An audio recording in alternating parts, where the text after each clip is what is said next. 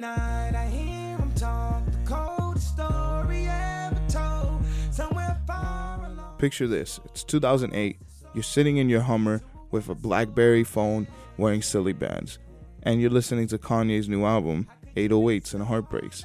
Now, ladies and gentlemen, you need to realize how iconic this moment was. 2008 was a big year everywhere. It was the year Barack Obama was elected president, which marked the first African American president in the history of presidents. And it was just iconic everywhere. And you look at it and you realize, wow, what also made that year iconic? It was this song. It was this album.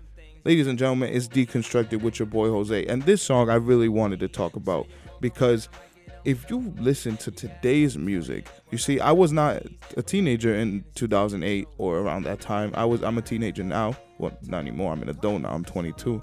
You see how I'm trying to mix ages and everything? It gets confusing. Anyways, if you listen to today's music, you realize how much influence this album has on current day artists.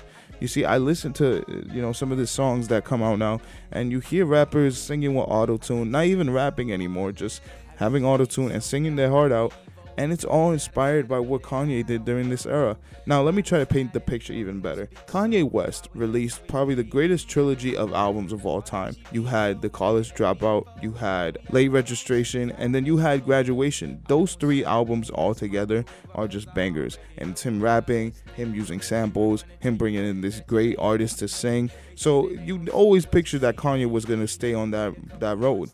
But ladies and gentlemen, that did not happen. Unfortunately, Donda West passed away, and that changed Kanye's life forever. And to this day, you can still see how much it affected him.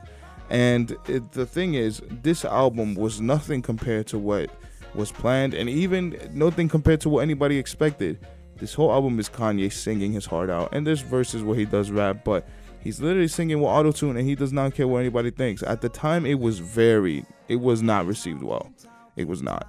But then it started to get respect, and it started to be listened to more. It started to become this phenomenon, and it still is to this day. It's another song, that has aged like fine wine. I mean, and not only the song, the whole album itself. Now, the thing about it too is the song is just beautiful. I mean, the way Kanye sings the lyrics, the way it's relatable to previous relationships with ex-girlfriends or boyfriends. Everything about it is relatable, and I think that's what hit hardest about this song. And the chorus, I mean, it's the most iconic chorus of all time if you really think about it. There's nothing that really tops that chorus. So it's wonderful to see how much impact this song has done. Ladies and gentlemen, we give a rating on this show, and today's rating for Heartless is gonna be a 9.5. And once again, it's well deserved. It's the most iconic rap song of all time. If we're being honest, it is, and it changed the perspective of many rappers, and it still influenced people to this day. So, ladies and gentlemen, thank you for tuning in. It has been your boy Jose with Deconstructed. Have a good week.